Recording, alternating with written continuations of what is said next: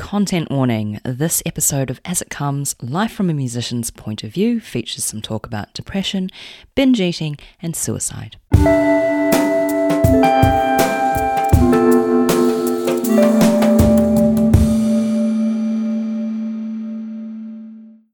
Hello and welcome to As It Comes, Life from a Musician's Point of View.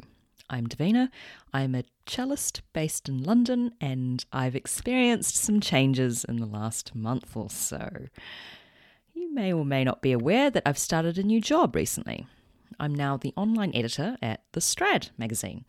And if you don't know, The Strad is a magazine for string players. What? I found myself realising that a lot of the job requirements were things that I've been doing all the time with this podcast. So transferring those skills over in combination with using my existing knowledge of being a string player seemed like a good thing to go for. Well, I got the job, didn't I? And I'm super pleased, especially to be able to put my podcasting skills to good use. In a month, we've already set up the Strad podcast, which is super exciting. Go check it out if you haven't already. But it feels really satisfying to be able to use these skills in a professional sense. But as you can imagine, having a new job brings with it plenty of things that you cannot predict. #music college didn't prepare me.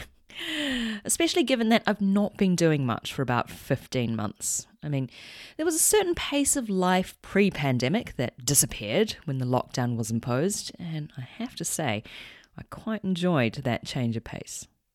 I started growing vegetables. So you won't be surprised that starting a new job in which I have to do things all day, every day, was a bit of a shock to the system. Stamina and endurance are like muscles. You have to exercise them regularly, otherwise they deteriorate. After my first day at the Strad, I got home and lay motionless on my bed for about 30 minutes. I felt like I was going to vomit constantly for the first week or so. Grim. But as I've eased into the job, the muscles of stamina and endurance have been duly exercised, and I feel less like I'm going to vomit constantly, rather excited to think about how I can be creative in my role. So it feels funny not introducing myself as freelance cellist at the top of the episode. I will still be playing, though in a smaller capacity than before. But I'm not getting rid of cellist completely, because I've been playing the instrument for 26 years of my life.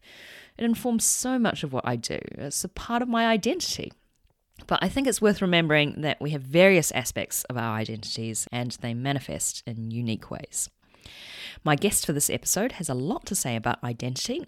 I had this chat shortly before I started at the Strad with George Wakeley, aka Confidential. He started his musical journey playing guitar, and now he's a solo artist producing lo-fi hip-hop beats.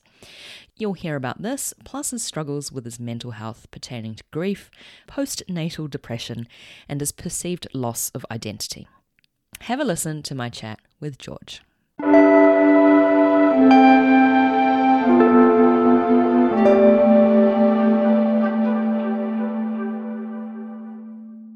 George, welcome to the podcast. Thank you so much for joining me this morning. So just for context, we're chatting in the middle of June 2021 and summer is in the air. You're based in Brighton. I am based in Brighton, absolutely. Nice place to be at this time of year. So tell me, how has I feel like I'm asking you this question as if we're coming out of Christmas or a holiday or something, but how's your pandemic been for you? How are you feeling at this time of year specifically? Well, actually, I can wholeheartedly say that I'm feeling the best that I've felt in about over 2 years, really. So this pandemic has been a bit of an odd experience, for everybody as well as myself, but it gave me a real opportunity to reevaluate a lot of parts about my life. And I actually started being a solo artist at Being Confidential during the pandemic last year. So in around about March 2020, so obviously we had the first lockdown and all the play parks were shut, and we had an 18-month-old toddler who's got all this pent-up energy inside him. He couldn't let it out. We were stuck inside, and it was really, really difficult for him.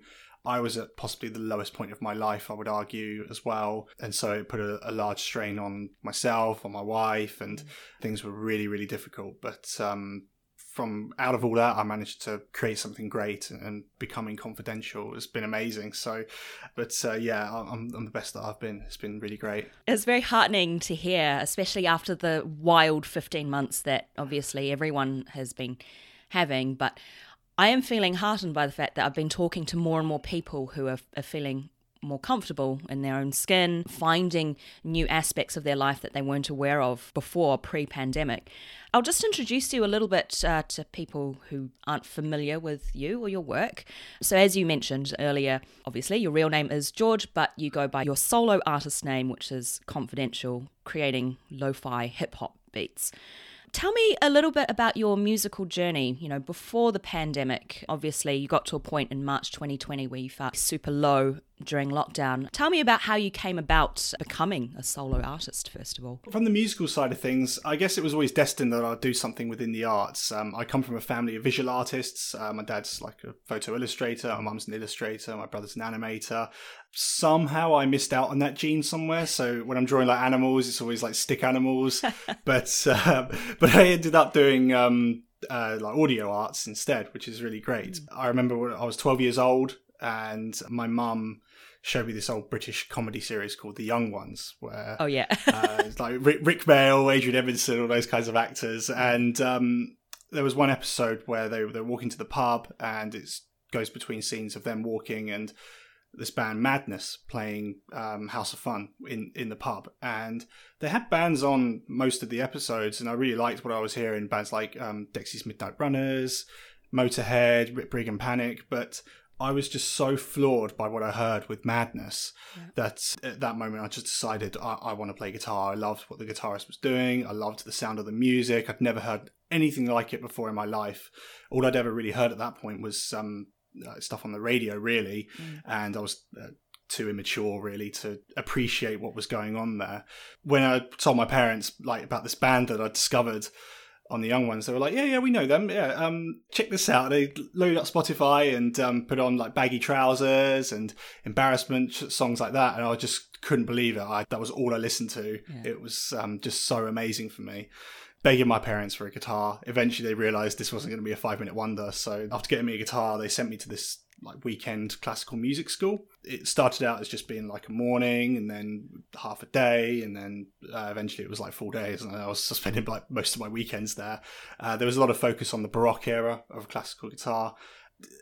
We weren't supposed to, but we did quite a lot of heavy metal as well, so I just happened to be getting into heavy metal at this point when I was about 13, 14, and my teacher and I were both really big fans of bands like Iron Maiden and Lamb of God, so we were there on our like nylon string acoustic guitars playing thrash metal, which sounds absolutely brilliant, but it was a really great way to learn those songs because electric guitar, really thin neck, and the frets are designed to be played fast, whereas nylon string and classical guitar have wide necks and really difficult to play. So that was a really great learning experience for me. After that, I went to the Sam Newson Music College, which was one of the top places in Lincolnshire. And that was a really great experience for me because the tutors were from both the classical and contemporary music worlds. So I had a bit of everything, and they were all active within the industry as well.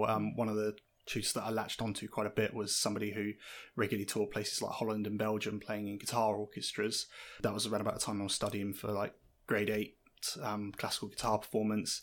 It was during that time that I became quite disillusioned with the classical scene, unfortunately. I look back on it and kind of wonder what could have been now that I'm a bit older. But I wanted to play pieces in my own way, but people would come up to me after recitals and say, oh, I was dressed wrong, or I was not playing true to Bach and composers like that especially. And I just decided, like, look, if I want to play music, I want to do it my own way, and I want to be on my terms. And I was most interested as well in composing. And somebody told me that in order to make a living out of composing music, you really have to be an A-list writer, which doesn't happen until you're in your late 30s. So I've still got like 10, 15 years to go until I get to that point.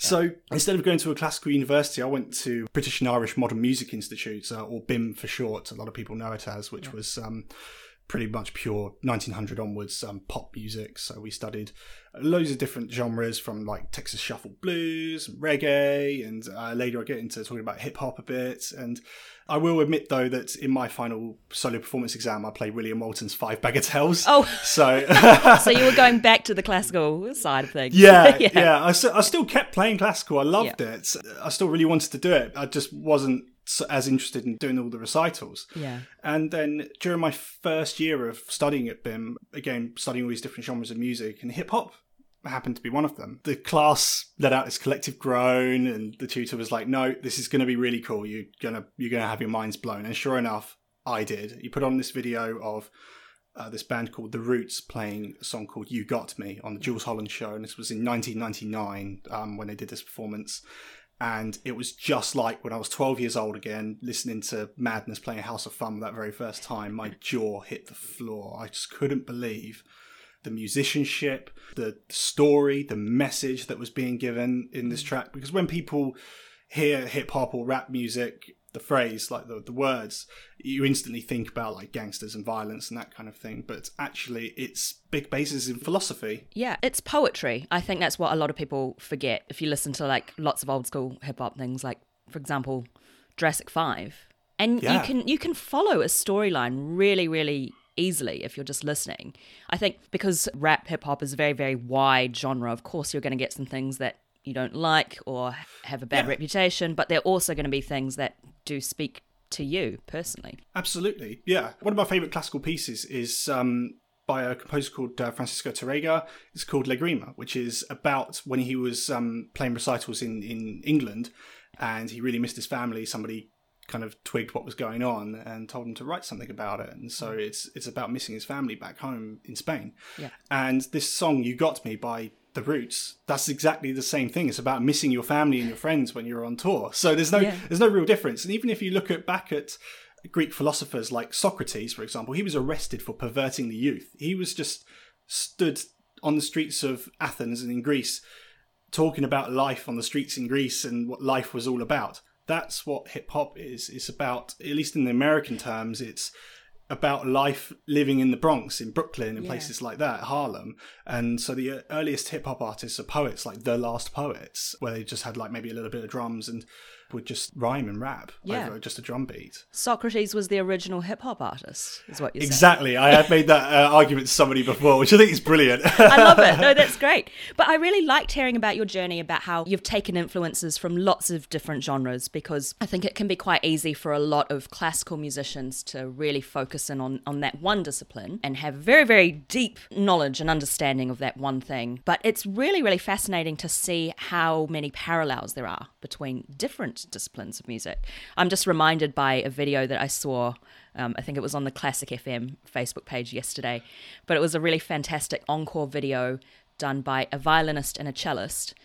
And they started out playing the Handel Halvorsen Passacaglia for violin and cello. And then while the violinist was doing a solo, the cellist put on like an 80s hair metal wig. That sounds brilliant. I love the sound of that. And then it just turned into Metallica's Enter Sandman.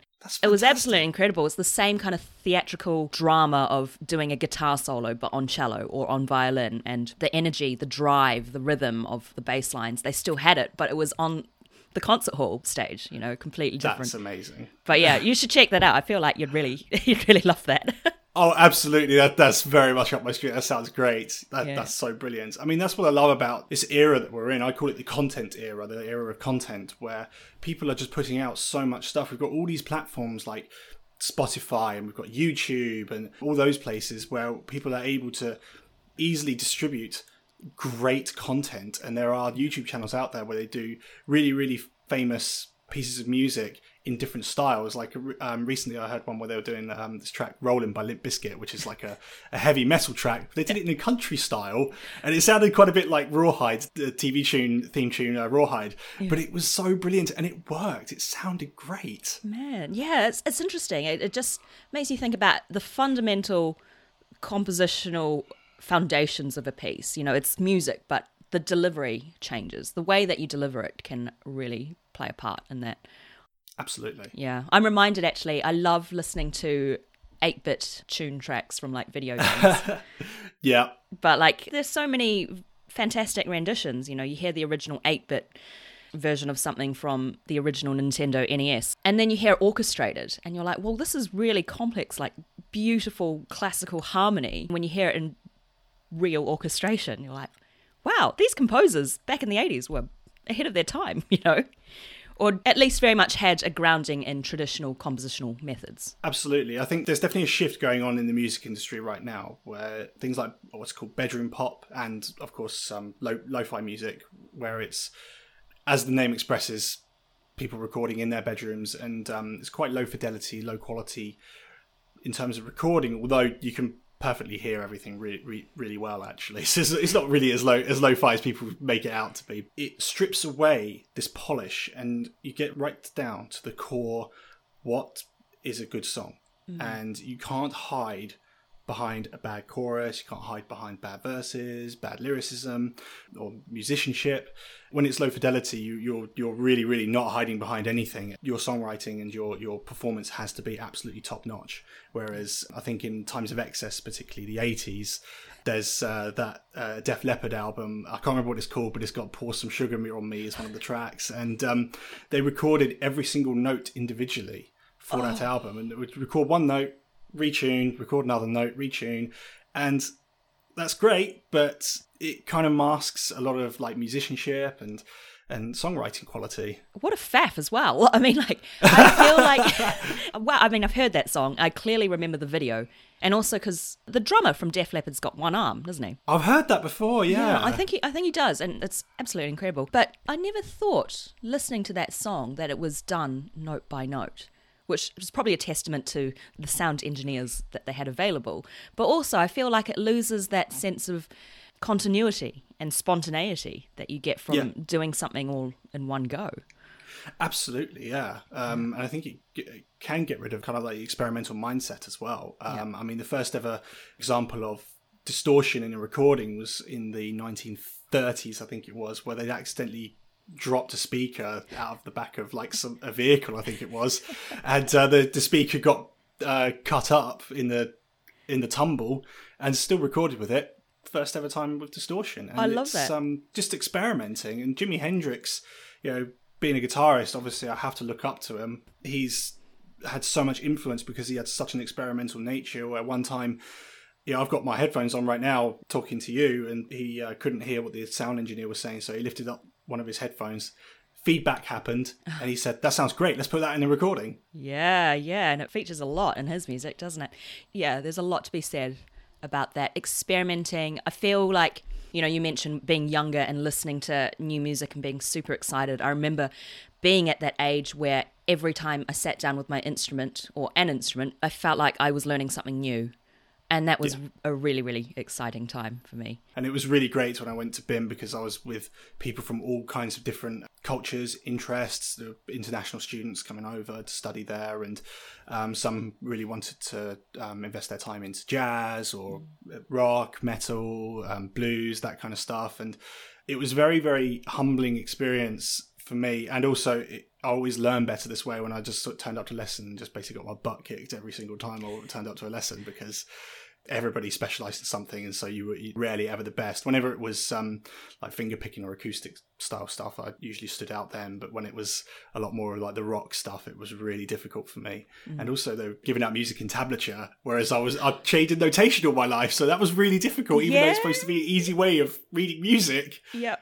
You're like, I'm sorry, I learnt to play heavy metal on a nylon string wide neck guitar. Don't. That's exactly it. It was such a shock for me. Yeah. But I had absolute time in my life. From that, I mean, you've mentioned to me that you've had struggles with your mental health, and that becoming confidential, as your solo artist name, has helped you be in the best place that you've been for a very, very long time.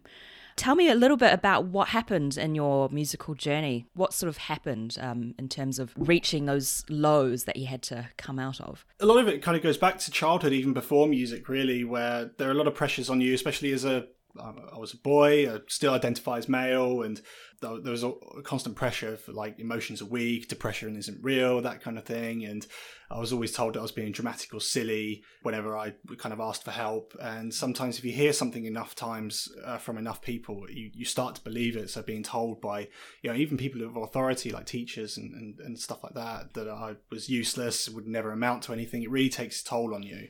Music was a really good escape for me. But being a classical musician, I was very self-reliant, and that becomes quite important later on in my story, where I would basically hide away when everybody else was playing football or whatever during like lunch breaks. We had some really small music practice rooms, so I managed to get it down where I was able to pretty much get a piece down really well in a day. I'll occasionally skip a few lessons potentially. Sorry, Mum. But for me, music was all I ever really knew. So I started playing guitar at 12. I was doing recitals by the time I was 14. I did my first tour with my first band when I was 16. Then when I was at university, I was playing in a hip hop band, and we were on the verge of signing a management deal with a company called AEC Music. So we were kind of really starting to make moves in our careers. And unfortunately, things just sort of started to implode within the band. Our lead vocalist, he was either not turning up to gigs or he was turning up drunk, and it just really wasn't going that great. So April 2019, I quit that band. I just said, I've had enough, I'm done. And in that very moment, that's when I lost my identity completely, because outside of family, that was all I was doing with my life. That's all I wanted to do. I'd stopped doing session work with other bands. I stopped doing songwriting for artists. I was just focusing purely on this one band. I was doing all the songwriting. I was writing every single night. I was doing all the marketing. So it's myself who was getting all these management deals and things like that coming forward. And so that was a huge hit to me, to lose all of that in just one moment. On the very same day that I quit that band, a really close family member to me had a heart attack. And so I thought they were going to be gone. And I think maybe everything just became a bit too much for me. So I started having my own health issues as well. I basically had flu for about 3 or 4 months, just non-stop. I tried setting up a new project, trying to do something new, but I kept getting let down by other musicians constantly. And that's when you start having doubts after a while. You start thinking, like, what's the point? What's going on? Is it just me? You start questioning yourself. And so I went months without even touching my guitars, and I stopped songwriting, and I was just in a really, really dark place. So, music was really all I knew.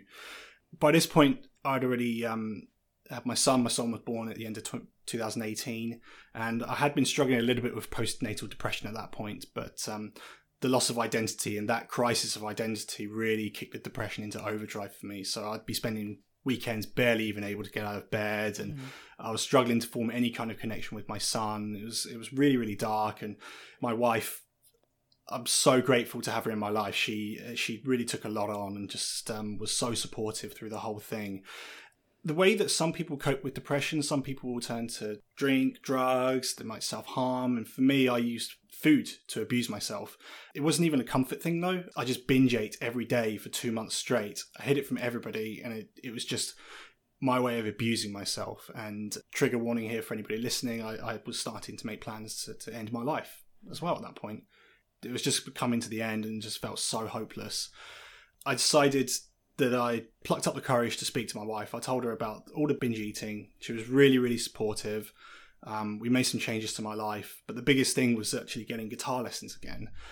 My old guitar teacher at the classical music school that I was doing from age 12, he's one of my best friends, and I just asked him, like, look, I'm not doing so well, mate. Can I have some guitar lessons? And he said, yes, of course. And I think we were both really relieved when I made that contact with him.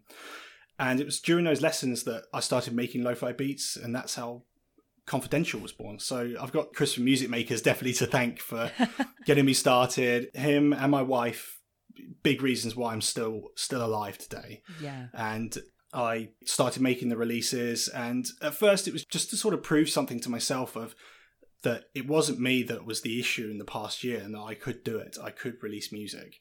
It made me feel so much better because I managed to get an identity again.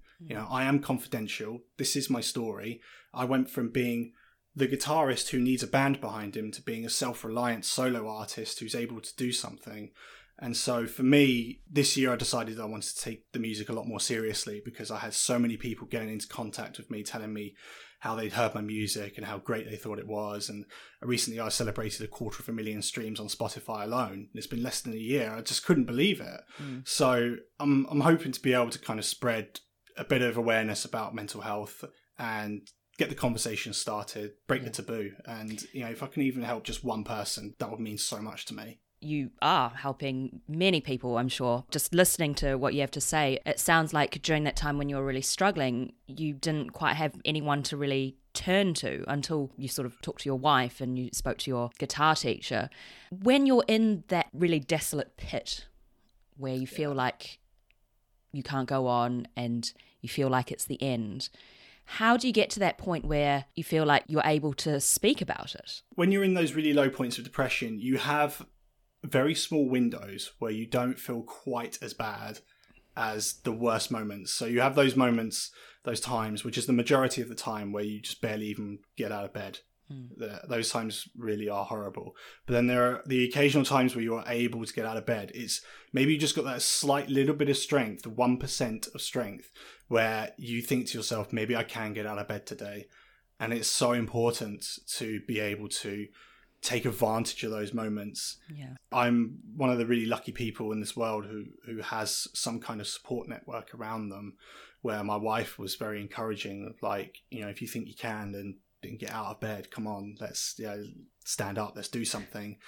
That gave me just that tiny little bit of strength that I needed to say something, to say, I need help, I need you right now.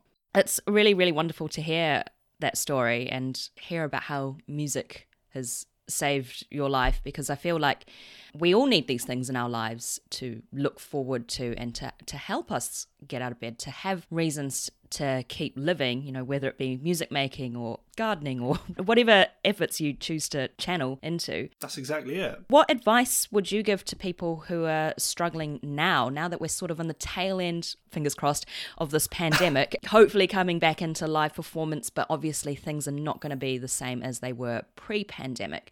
What sort of advice would you give to those people who are perhaps in that low point at the moment? Well, anybody listening to this in their low point, unfortunately, I'll start with the slightly bad side, is that there's no grand narrative. There's no single answer that will help everybody, no one-size-fits-all option.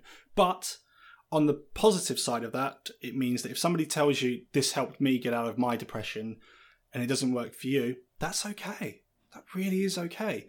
I personally, I tried medicating it as a prescribed antidepressants. That works for people that I know, but for me, I tried a fair few different antidepressants, and they ended up actually making things worse. I got counselling, which helped me to understand a lot about myself. It's stuff that I probably should have been taught as when I was a child, really, because when I was at school and I felt certain ways, I didn't really understand what was going on or why I felt a certain way. So having counselling and therapy helped me to make those connections and understand emotions a lot better.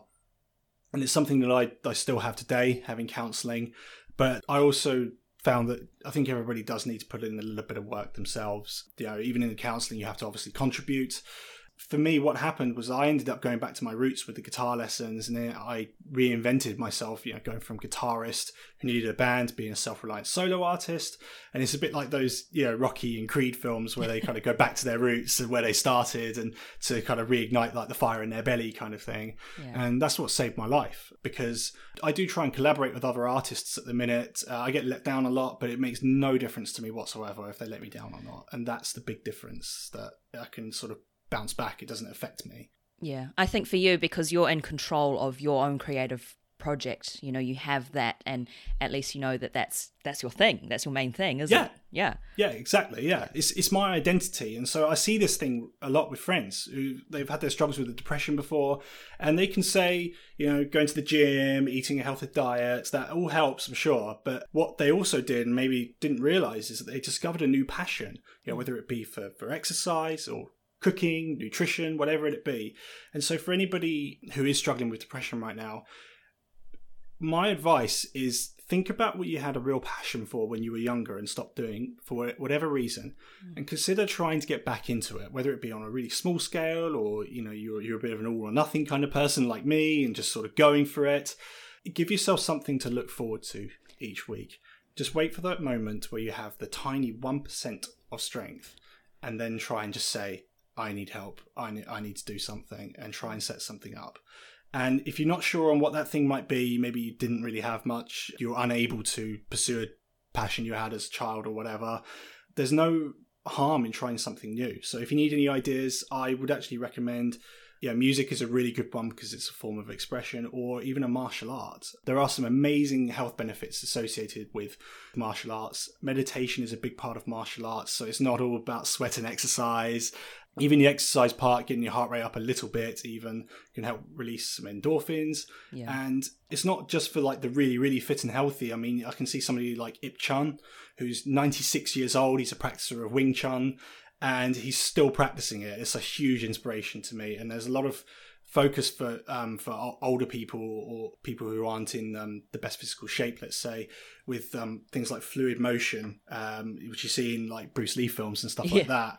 It's more about the fluid motion and stuff like that, rather than like fighting or getting your heart rate up. It's the mindfulness aspect of it, isn't it?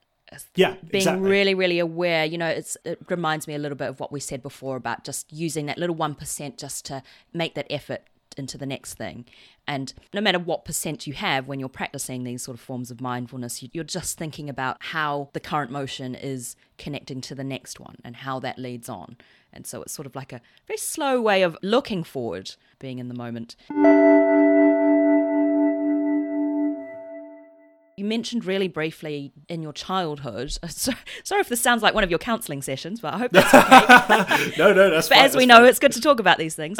But going back to your childhood, and you mentioned, you're male, you identify as male, and with that comes a lot of pressures. And I'd say that a lot of listeners of this podcast would be aware of what we're talking about, the pressures on males and how to act in a certain way, which emotions you should and shouldn't show, things like this.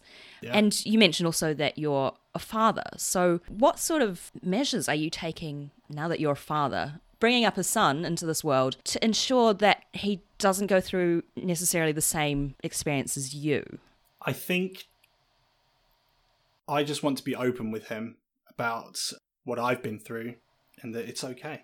I actually had a conversation with my wife last night about this podcast. So, and she said, "Look, are you gonna? This is going to be in the public domain. Are you okay with people knowing about your plans for suicide and how you felt?" Yeah, I'm fine with that. Are you okay with our son knowing about this and potentially hearing this later in his life? Yeah, I want him to hear it. I really meant that, because I think my dad was had a bit of a military upbringing, so it was very quite sergeant major, quite tough exterior kind of thing.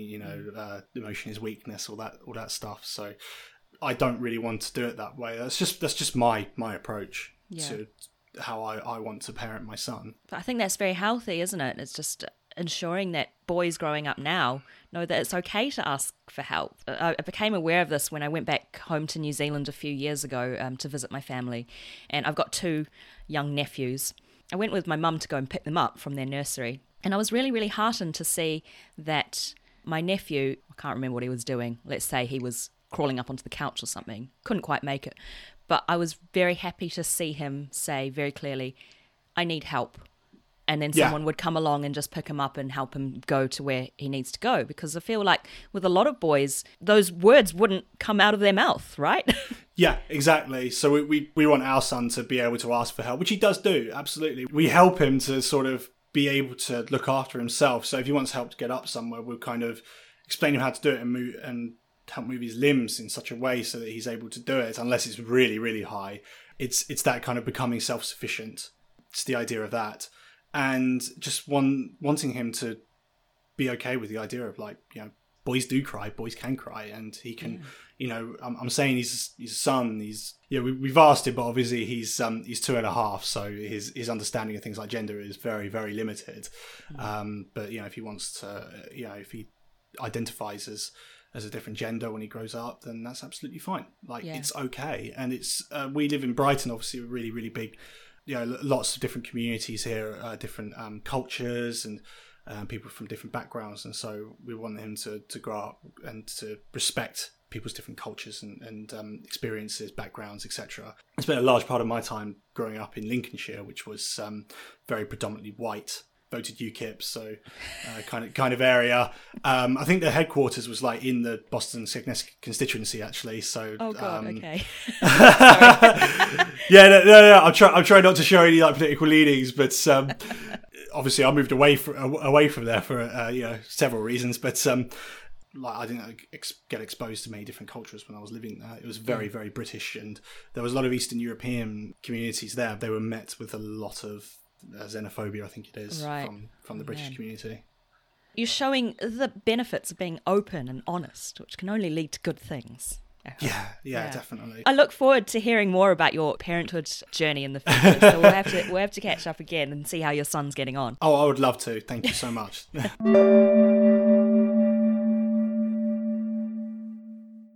So as you may or may not know, in my podcast, I have a segment called the Wildcard Question Round, where you have the chance to choose what I ask you next based on 3 choices that I present you. So, you can choose one of these topics and there'll be a question that follows. Favourite gigs, finish the sentence, and non-musical pursuits. Oh, let's go for non-musical pursuits. Why not? Great. If you weren't a musician, I know we've talked a lot about being a musician being tied up in your identity, but if you weren't a musician, what would you be? See, this was my easy bailout question. My dad had always kind of raised my brother and I to try and be pro motocross racers when we were younger. So before I was doing music, it was motocross. So obviously knowing that we're from New Zealand, some of my motocross heroes come from New Zealand, actually. So people like Ben Townley and Cody Cooper. Really, really great motocross races, both of them, and you're shrugging your shoulders. That's okay. Right, That's okay. Sorry, I don't know who they are. That's absolutely fine. I don't know if it's the biggest sport over there, to be honest. It's not the biggest sport in the UK either. No, I absolutely loved riding dirt bikes. I'm a huge adrenaline junkie. Absolutely love just going fast, braking as late as I can, going to a corner and absolutely scaring myself. I absolutely love riding dirt bikes. It makes you realise you're alive. Yeah, absolutely. It's an amazing adrenaline rush, especially when like you're going around a corner flat out and you slightly lose traction ever so slightly. It's such a good spike. Oh, thrilling. I mean, I wish I could say I was into that kind of stuff, but I have a slight phobia of being on a bike, let alone like a motocross bike. I just had a very traumatic experience when I was 10 years old. I was riding down a hill and I lost control of my bike and I went flying and landed on my back on a pile of gravel because our neighbours across the road were just redoing their driveway, so they had a pile of gravel just lying there, and that's where I landed. That is brutal. I mean, I very nearly lost the use of my left hand, which playing guitar, because I'm right-handed, is my fretting hand, the important one. I almost lost the use of my left hand in, I want to say 2010, I think it was. And it was my mum's birthday as well. So happy birthday, mum. You got to take me to A&E. But yeah, I was paralysed for a month. Had no feeling, no movement, no nothing. It all started to come back. I still feel that injury to this very day. I've got limited feeling and a little bit of limited movement in my left hand, but it doesn't impede my playing. Yeah. At least that I can tell. But that was nearly it for me. And that was September, I think it was. It wasn't 2010, it was later than that. But I had my audition for university in February. So I managed to get just about enough feeling in my left hand to be able to write a piece of music, learn my scales, all that kind of stuff 2 weeks before my audition. And I somehow got in. Wow. Well, that's you having that forward thinking that we were talking about before. Yeah, something like that. I mean, I haven't ridden dirt bikes seriously since then, but I still ride, which is probably not the best idea. You got to look after your hands, don't you? You got to look after your tools. So absolutely. Yeah. Brilliant. Well, thank you so much for your answer to the wildcard question round. Adrenaline junkie.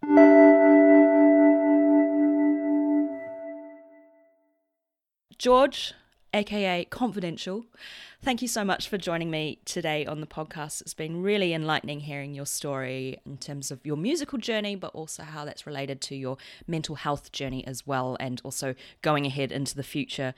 So where can people find out more about yourself and your work?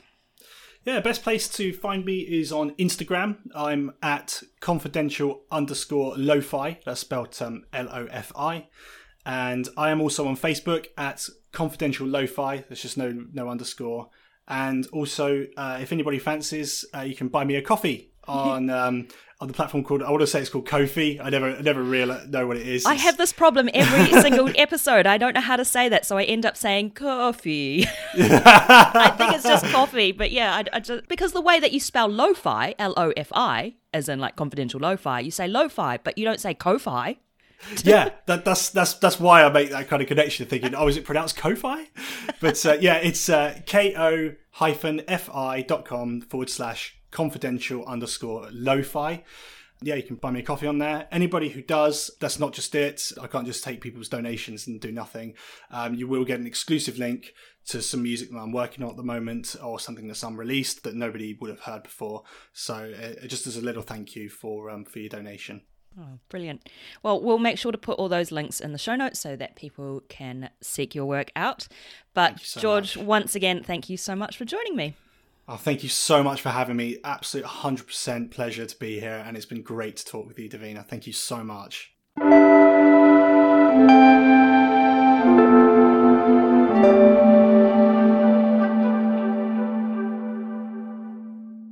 That was George Wakerley, aka Confidential. Make sure to check out the show notes for details on where you can find his work. That's it for today. Special thanks to Roz Nagy for my logo and Daniel Elms for my jingle. Enormous thanks to George for being so generous in sharing his story.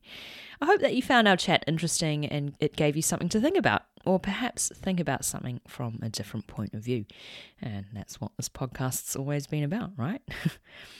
And of course, thank you for listening. Thank you for continuing to listen. I won't be able to release episodes as often as before, but they will still be coming. At least it's an opportunity to speak to non-string players once in a while. You can head over to the Strad podcast if you want to hear more of me. But back to this podcast. If you like what you hear, you can support the podcast by buying me a coffee on my coffee page. The link is in the show notes. Get in touch at asitcomespodcast@gmail.com or on the website asitcomes.com, where you'll also find all previous episodes and transcripts of the podcast. You can also get in touch with me via Instagram and Facebook, where I highly recommend you give me a follow and a like at asitcomespod. Remember to rate, review and subscribe on Apple Podcasts or wherever you get your podcasts. Thank you to those who've already done so, and thanks for continuing to spread the word. Chat to you soon and take good care. Bye!